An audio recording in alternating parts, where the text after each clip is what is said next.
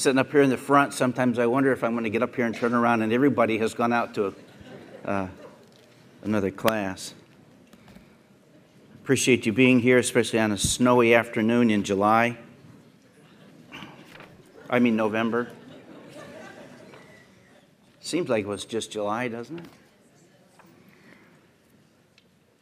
We are looking tonight at the first century city of Corinth. We're going to be turning to Acts chapter 18 in a few minutes and looking at Paul's journey or his time there.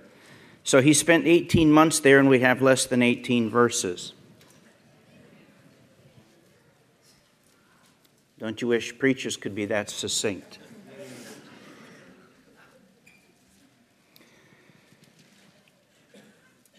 If I told you tonight that we had a missionary coming who was going to speak and present his ministry, and he was going to be traveling to plant a church in Siberia,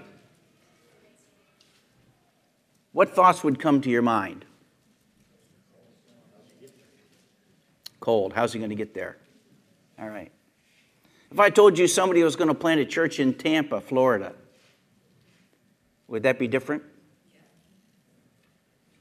A little bit? You want to sign up for the Tampa team, right?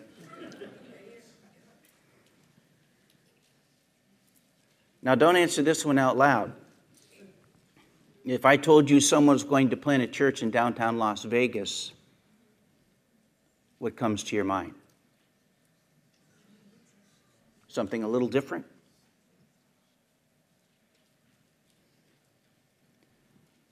Corinth was very much the Las Vegas of the New Testament world.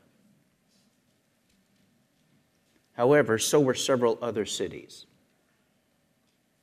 in the Roman Empire. When you have a culture, the Greek culture, that worships a goddess of pleasure in almost every major city of the empire, you can expect to have a culture that is going to clash completely with a biblical ethic. The Jews found this to be true when they were scattered from Israel all across the Roman Empire. Everywhere they went, the impact of Greek fleshliness and philosophy was everywhere. You are familiar, I trust, with the map of the Mediterranean Sea. And, of course, Israel is over here on the east. Now, the northern part of Israel is roughly parallel in latitude with Myrtle Beach. Some of you have been there. I haven't. So, as you come across the Mediterranean, you can kind of guess what kind of climate we're going to have. It's pretty nice. It's pretty nice. And then you have Greece, which is not a whole lot farther north. It's a little bit farther north of Israel. This is the mainland. I'm sorry, that's Italy. That's the boot. Over here is Greece. One of those pieces that sticks out there. This is the Aegean Sea, and you'll notice there's a lot of islands, there's a lot of peninsulas, there's a lot of inlets, there's a lot of harbors. For more than the last 3,000 years, the Greek people have been some of the world's foremost shipbuilders and sailors. In the ancient world, the people of the Mediterranean Ocean were trading with the Orient. We think of them as isolated pockets of people, remote, nothing going on. People didn't know what was going on in other parts of the world. In fact, that's not true. The Greek people, the people of the city of Corinth, which is right here, we're going to look at it a little bit more on a larger map, they had settled a colony in Sicily. They had settled colonies on the north coast of Africa. They had settled colonies over here in Turkey. Each of the city-states had established colonies in other places to enhance their trade, to have more seaports, to have more influence, more power, to gain more wealth from around the area. If we focus in a little bit more on Greece, this is the mainland of Greece. The upper part is called Macedonia, which includes the part down here where Athens is. And then connected by a small land bridge is the Peloponnese, the peninsula on which Corinth was located. The city of Sparta was down here back in the Greek Empire, and the city of Athens was over here. And if you know anything about Greek history, they were often at war with one another. The city of Corinth was right here on this land bridge. So if Sparta wanted to go overland to attack Athens, guess where they had to go past? They had to go past Corinth. If the Athenians wanted to attack Sparta overland, they had to march past Corinth. So at various times in history, the Corinthian army was allied with various cities depending on who needed help and who they had a grudge against at the moment. The Corinthian army of pre-biblical or pre-New Testament times was famous for its fighting skills. Not only that, the city of Corinth being on this small bridge and having water on both sides had not one navy but two. If you can be attacked from water by two sides, you don't split one navy, you have two navies. Navies which were well known for their fighting skills and sailing capabilities. So here you have a close-up, and you see this land bridge that the city of Corinth controlled. That land bridge is 4 miles wide. It goes over, there's a hill on that land bridge that's, 100 or so feet high. And that 4 miles of land is all that separates those two bodies of water. Somewhere in the ancient world, in the time of the Greeks, sailing ships that were coming around Greece and headed east, and that were coming from the east and headed west, figured out that it was much safer than sailing through these waters. It was much safer to sail here, unload your ship, and transfer it to a ship on the other side of the isthmus, carrying your cargo for 4 miles. I hear they're looking for work. Anybody want?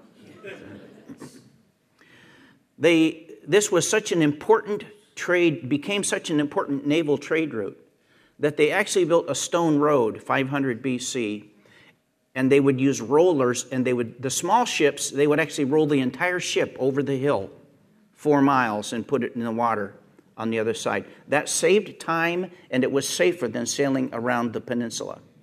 That's hard to imagine.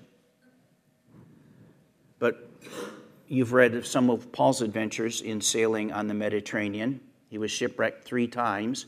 That might give you a clue as to why they thought it was safer to carry the freight over the land. So the city of Corinth, for hundreds of years before Paul, was an incredibly important trade city. It controlled the land routes between the parts of Greece, and it controlled the water routes between the Aegean and the western part of the sea. They were an incredibly important commercial city.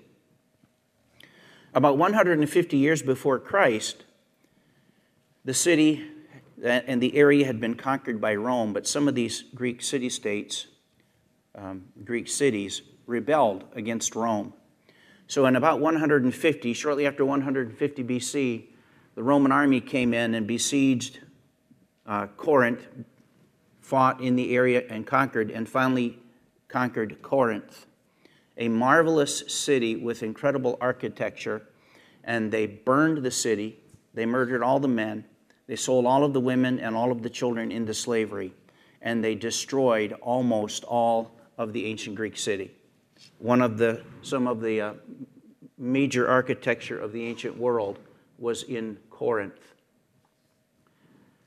Then, about 100 years goes by, and a man named Julius Caesar becomes the Roman emperor, and he realized the importance of this location for trade, for commerce, and for political control.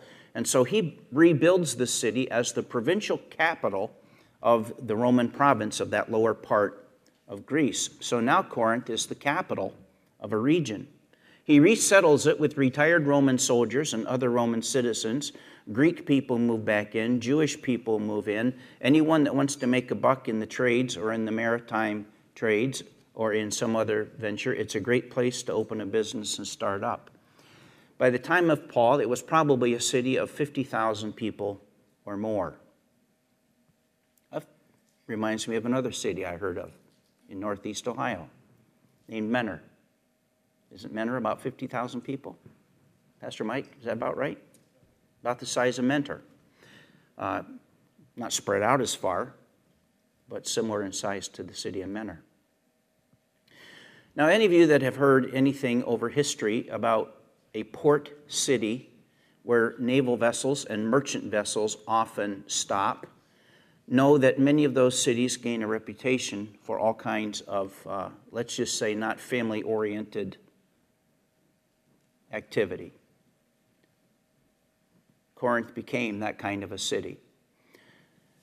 You'll notice up in the background there's a very high mountain called the Acrocorinth, the Acropolis, the upper city. Several of the Greek cities had an upper city. That was a fortress. And on the top of that city there was a temple to the goddess Aphrodite, which had been destroyed at one time, but was still paying 1,000 prostitutes to work the streets of Corinth and to bring funds in to the temple for the worship of Aphrodite, who was the Greek goddess of fertility. So we don't need to go into any more detail. That's the nature of that part of the city. The city was not located right on the shore, on the beach. It was located inland a little ways because there was a fountain there. There was so much water coming off of the hill and such a beautiful spring coming out of the ground that they built public fountains and great pools, a pool that would swallow up this entire facility there in town where you could come and get your drinking water and other things. It was a beautiful location. It was an important location. It was a very busy location. It was busy commercially. It was important politically, and it was important militarily. It was a city of idolatry. Not only was there a temple to Aphrodite, the goddess of fertility, there was a temple to Apollos, the Greek god. In fact, over on the right-hand side, you see some columns standing. That is about all that is left of the ancient Greek city. The rest of these ruins are Roman ruins. This is the main road coming into town. It was 24 feet wide with a 9-foot sidewalk on each side. And along the side were columns, and all of these were little businesses along the side. And in the Roman ruins, they counted 33 different wine stores along the street. 33 wine stores along the street of one city. Does that give you a clue as to what the nature of the city was like? This temple, the ruins, the remains, are all that is left of the ancient temple of Apollos. These ruins were standing there when Paul visited the city. They probably looked just like this. That's all that was left. Those ruins were 700 years old when Paul stood there. Each one of those columns is one solid rock. There were 36 or 38 of them holding up the roof of the temple of Apollo. The worship of Apollo was still going on. They had rebuilt several shrines to Apollo in the Roman city. There were gods to the goddess Asclepius, which is the goddess of healing. We know of it as a snake on a pole, worshipped throughout the Greek world. Asclepius' daughter was the goddess Hygiene. Also had to do with healing. Does that ring a bell?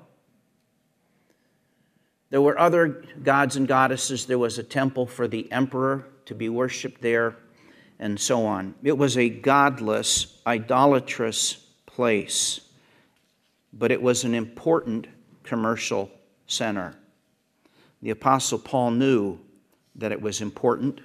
The Apostle Paul knew that it was filled with every manifestation of the flesh. He knew the reputation of the city.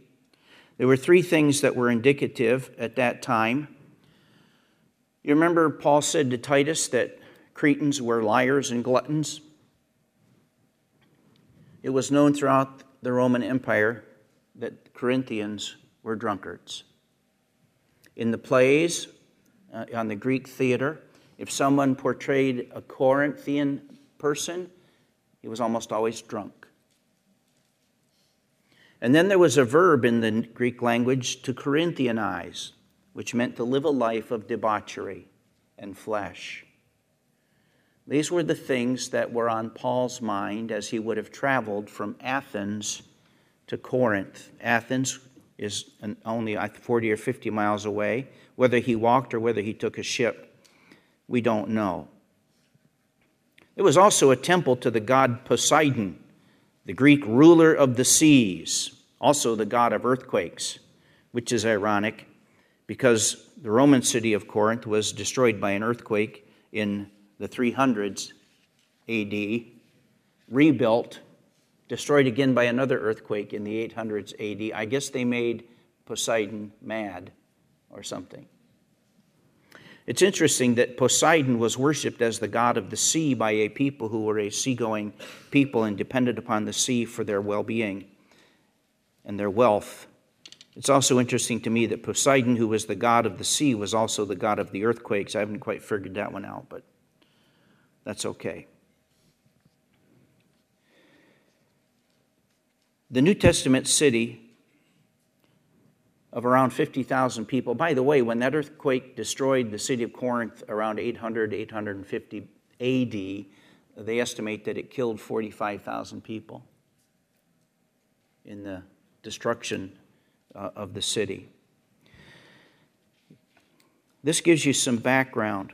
This gives you a little bit of an idea of where Paul was going, of what Paul might have been anticipating, of what he was expecting. Now, Paul was no stranger to Greek idolatry. He was no stranger to Roman idolatry. He was no stranger to all of the fleshly manifestations of the Greek lifestyle throughout the Roman Empire. He had seen it in other places. But the city of Corinth was going to be a special challenge. And it's interesting as we look into the book of Acts in the 18th chapter, how he starts and what God eventually tells him about the city. So I turn to Acts chapter 18, and I read that after these things he left Athens and went to Corinth. That's easy to read in 2 seconds. It's a little bit farther to walk. And there he found a Jew named Aquila, a native of Pontus, having recently come from Italy with his wife Priscilla, because Claudius had commanded all of the Jews to leave Rome. We have historical confirmation of that from historians. In the year 59 AD, Claudius, the emperor, commanded that all Jews had to vacate the city of Rome because they were always squabbling among themselves over one named Christus. Evidently, the gospel had reached Rome, and there was a division among the Jews as to whether Christ was the Messiah or not, and it caused enough of a ruckus that it came to the attention of the emperor, and he had all of the Jews leave the city. Some of them must have come back at various times, but by and large, most of them had to leave. So he came to them, and verse 3, because he was of the same trade, he stayed with them, and they were working, for by trade they were tent makers. And so these people were in the trades, and Paul joined them, having some experience as a tent maker. We still use the phrase tent making in church planting ministries. When someone has to work a job and support themselves in order to plant a church, which is becoming more and more common again in our day, we call it tent making. A tent making ministry means that someone is working to support their family while they plant a church. And a good many of the men that we have in Arch Ministries that work with us and fellowship with us are men who are tent makers. That's what Paul was doing here, and that's why we get this word. He is waiting for Silas and Timothy to catch up with him. In verse 4, he was reasoning in the synagogue every Sabbath and trying to persuade Jews and Greeks. If you read through the epistle or through the ministry of Paul in the New Testament, you will find this pattern. His strategy was to go first to the Jew in the synagogues or in a place of prayer at Philippi in in Acts 16 at Philippi. Always to go to the Jew first. And he gave them the gospel. And some would believe, many would not. Most of the time there was a reaction, not good. And Paul would end up leaving the synagogue and going and ministering the gospel to the Gentiles. In that, you can see that pattern over and over and over again. It's going to happen after Acts 18 as well. In many times that reaction was so violent that Paul suffered physically for it, and others suffered And I'm sure you're familiar with that, already going through those parts of the book of Acts. So he went to the synagogue on the Sabbath days, and he was trying to persuade the Jews and the Greeks. Now, why would we find Greeks in the synagogue? We find Greeks in the synagogue because they have converted to Judaism. They are God seekers. They are God-fearers. They have come in to the synagogues seeking to know more about the God of the Jews. It's very significant, although we don't notice it because it's an absence. It does not say that he was trying to persuade Jews and Greeks and Romans. In the Roman Empire, it was the policy of Rome, when they conquered a people, those people could keep their religions, as long as they also added the Roman religions to their list. Well, the Jews had been conquered, but because they were an existing religion, they were allowed to continue. And early on in the New Testament era, the Roman position on these Christians was that they were a sect of Judaism, so they were allowed to function. But it was illegal for the Jews to try to convert Romans. They could convert Greeks, but they were not to convert Romans. This is going to play a part a little bit later in the chapter, possibly at the hearing that we see. So in verse 5, Silas and Timothy join him. Paul has sent them on some other journeys. They had joined him at Athens. He sent them back on some other ministry to other places, and he's waiting for them. When they get there, verse 5 says Paul began devoting himself completely to the word. Evidently, he stopped his tent-making work. Whether that means Timothy and Silas picked up the tent-making and brought in the income for a time, it doesn't exactly say there, but it's some interesting shift in the responsibilities has occurred within the apostolic team. But Paul is continuing to solemnly testify to the Jews that Jesus was the Christ, the Messiah, the anointed one of God, the king that they're waiting for from Old Testament times, the one prophesied in the Psalms and the prophets. Paul standing up in the synagogue and saying, Jesus of Nazareth is the Christ. He is the Messiah.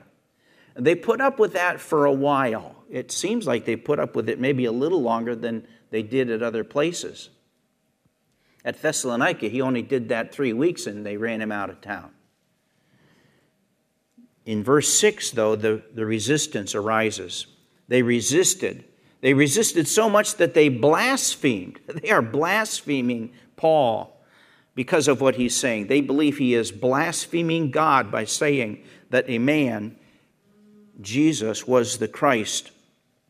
And as we become familiar with Paul's pattern, he did something that he has done before. He will do it again. He shook out his garments and he said to them, your blood be on your own heads. In other places, he shook the dust off his feet, a symbol of, I'm done with you. In this case, he shook off his garments. Get the dust from the synagogue off of his garments. I'm done with you. I'm turning now to the Gentiles. This was also part of his strategy. From now on, he said, I will go to the Gentiles. Your blood is on your hands. I'm clean. I have fulfilled my responsibility before God to bring you the gospel. Your resistance is causing me to back off, and I turn and I give it to the Gentiles. And of course, in many cities, the Gentiles rejoiced to receive it, received it widely. So he left there, the synagogue, in verse 7, and went to the house of one named Titus Justus. Titus Justus. By the way, the fact that the city of Corinth was rebuilt as a Roman city and was a Roman capital is evident just by the Roman names in the church at Corinth and in this account. So many Roman names show up in the Corinthian epistles and in here. So he went to another man's house, a man who was a worshiper of God. This man is a Roman who had become a worshiper of God, whose house was next to the synagogue. How convenient. Maybe he bought that house on purpose because he wanted to be next to it. Maybe it was a coincidence, and over time he was influenced by the worship that was going on next door. I don't know how that worked, but it's interesting that his house is next to the synagogue. In verse 8, Crispus, which is another Roman name, a Jewish man with a Roman name, Crispus, the leader of the synagogue, believed in the Lord with all his household. Praise God. Amen. Love to hear it when an Israelite comes to Christ. It's a delight. And many of the Corinthians, when they heard, were believing and being baptized.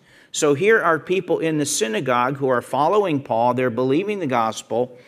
And this is a flashback before he had, been kicked out. And they're being baptized. I have often wondered whether they went down to the seashore to be baptized or whether they went into the town, into the fountain to be baptized. Somebody can figure this out sometime. There was one pool where this fountain came in. It held 520 cubic yards of water. You can do the math and figure that out yourself. I figure that it's enough to cover at least a football field a foot deep. If I'm wrong, I apologize, but you can do the math.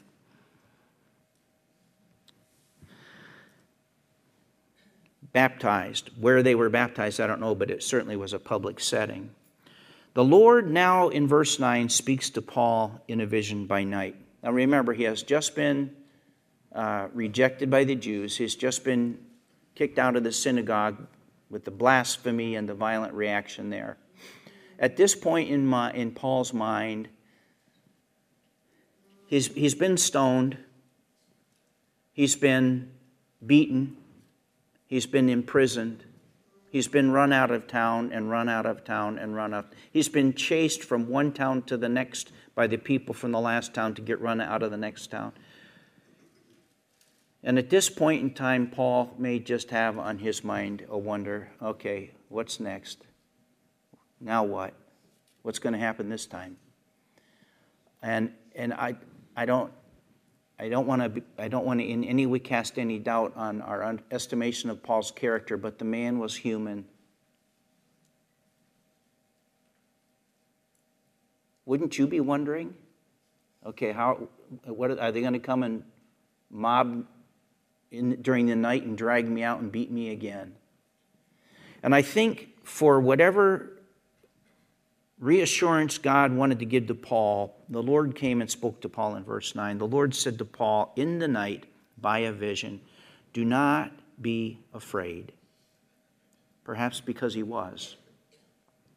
"But go on speaking and do not be silent." I'm glad he didn't end there, because at this point, Paul still might get a beating.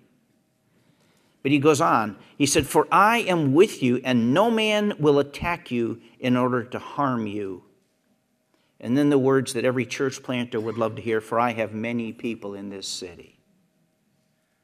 I have many people in this city. You have had fruit already in the synagogue, and your work is just getting started. That had to be a wonderful reassurance to Paul. Number one, that he was not going to be beaten. Not that he wasn't willing to lay down his life for the gospel. He was. But there was going to be no holding back. He was going to be able to dig into the ministry and not have any fear in that regard. And so he settled there 1 year and 6 months, teaching the word of God among them. As far as we know up to this point, this is the longest that he has stayed in any city to preach. The only place he will stay longer that we know of was Ephesus later, when he would go there to the city of Ephesus. He's teaching the word of God among them. And we have very little other information about the fruit of the ministry, about Gentiles getting saved, about people getting saved. But one of the things I want to remind you of, do we still have pictures up here? Let me just go through a couple more. Again, the picture of the mountain, and you can just see the remains of the old temple and fortress at the top of the mountain. And then someone made a model of how a Roman city would have looked in the first century. As Paul walked through those streets, as he ministered there, as he shared the gospel, he was meeting people from all over the Roman world. There were sailors speaking multitudes of languages. There were merchants plying their trade. There would have been wealthy businessmen on the street. There would have been important politicians in the area. Paul desired to reach the major population centers of the Roman Empire. And Corinth was one of the most important places he could have reached. We're going to see something over in Ephesus when we get there. Paul spent time in the city of Ephesus, and by reaching Ephesus, he reached a whole region. He reached an entire province. Paul went to the population centers and let the churches that he established there reach their Jerusalem. He shared that responsibility. He got them started, and he moved on to another place, and he let them reach their Jerusalem and their Judea and their Samaria. And Paul is going to do that here at Corinth as well. We don't know how long Paul was in town before some trouble was stirred up, but in verse 12 we begin to read about it. But while Gallio was proconsul of Achaia, the Jews with one accord rose up against Paul and brought him before the judgment seat. Now Gallio, we know from history, it was a Roman official designated to be in charge there. He had a brother who was a famous Greek philosopher whose name was Seneca, who was the tutor of Nero. This was a man who lived in history. We have his name. This confirms for us pretty much the time frame of Paul's visit to Corinth was probably around 59 to 60, 61 A.D. The Jews rose up and brought an accusation against him, and it says they brought him before the judgment seat. That means that they grabbed him, they got him, they brought him. They have physically apprehended Paul and brought him to the officials. Now, the Bema seat was in the open market area. In ancient Corinth, in the Greek era, the open marketplace of the Greek city of Corinth covered more than 5 football fields. That's just the open market area. That's amazing. When the Romans rebuilt the city, they made the market area somewhat smaller than that. I don't know how big it was. But in that market area, there was a place where the officials would hold public hearings. And there was a raised stone. And if you go on the internet, you can find pictures of the Bema seat at Corinth. It's still there. They have uncovered it archaeologically. And sometimes the official would be standing on the Bema seat, and sometimes the defendant would be on the Bema seat to state his case. And so Paul is taken down to the public market area, to the public square, and he's put on a hearing here, and the accusation is brought in verse 13. This man persuades men to worship God contrary to the law. Now, the text does not tell us which law or what law. There's 2 possibilities. These Jews may have been trying to get Paul convicted by a Roman official because he was trying to convert Roman citizens to the gospel. In that case, since the Jews were restricted from trying to convert Romans, they're trying to accuse Paul of breaking that law. For some reason, Gallio dismissed the case, so they either didn't have the evidence or that wasn't what they were trying to do. The other possibility is that they were bringing Paul, and they were accusing Paul before the Roman official of preaching against the Mosaic law, in which case Gallio dismissed the case because he didn't care what they did with their religious stuff. But one way or another, Gallio is going to dismiss the case. Verse 14. But when Paul was about to open his mouth, Gallio said to the Jews, if it were a matter of wrong or a vicious crime, O Jews, it would be reasonable for me to put up with you. Which is how most Roman officials felt about the Jewish populations of their cities. But if there are questions about words and names and your own law, look after it yourselves. So that obviously indicating that some element of the Mosaic Law was probably in view. I am unwilling to be a judge of these matters. So he basically writes it off as something he doesn't want to bother with, which was good for Paul.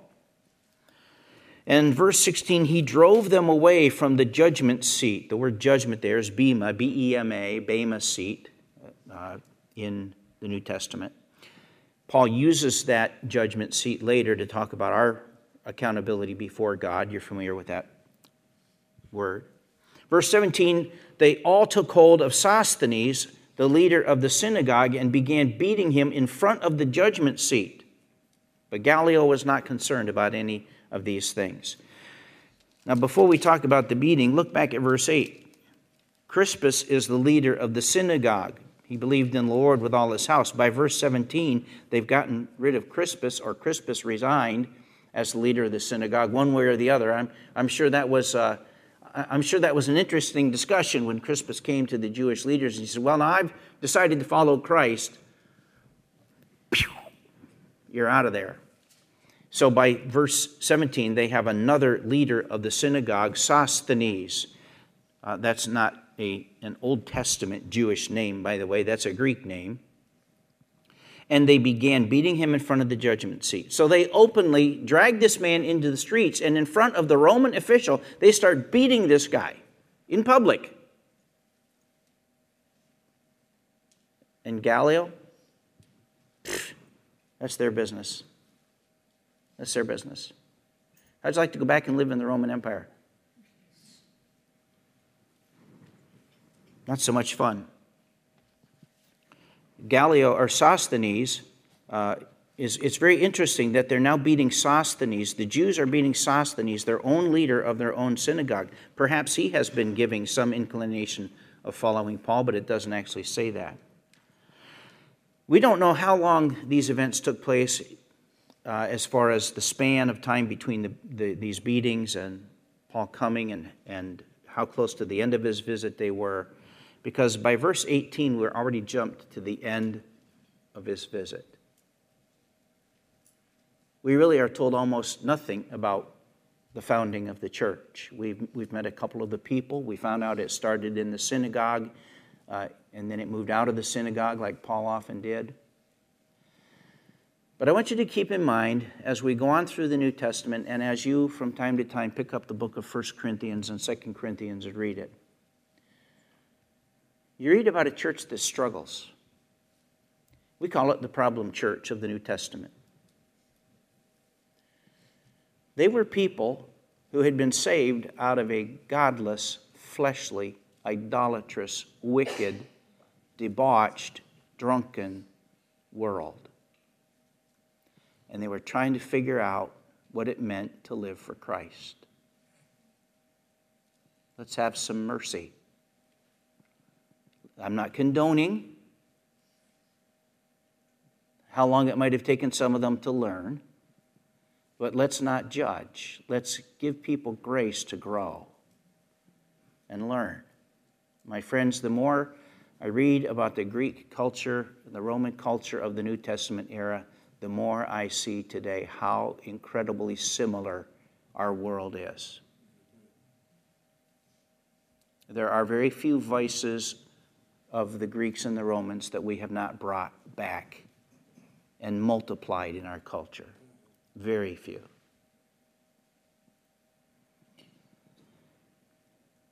It is no wonder that Paul feared going into one of the most important commercial trading cities of the Greek and Roman world. But it's also no wonder that he wanted to go there, because if he went there and won people to Christ, they were going to go all over the Roman Empire. Any of you that have been involved or are familiar with any campus ministries, if you have an opportunity to win people to Christ on the college campus, on today's college campus, you have people from all over the world. When we were back in New York State, we had a ministry to a small college near us. They had about 15,000 people. There were 52 countries represented in the student body of that small university. Today we live in a world that is highly commercial. People travel all over. Some of you get on airplanes. Some of you travel different places for vacations. God is still in the business of using people who move about to spread the gospel. You are never anywhere by accident. Never. You're never sitting next to a person by accident on a plane or a train or a bus or in a classroom or in the doctor's office. You're never accidentally standing next to someone in a waiting line. God has His plan for spreading the gospel. We are that city which God has reached and planted a church. And His desire for us is that we would spread the gospel around us for His name's sake. Amen? Amen. Let us be those who are willing to take the gospel wherever God puts us. And may His grace help us to be bold with those opportunities that He's going to give us. Let's stand and we will pray.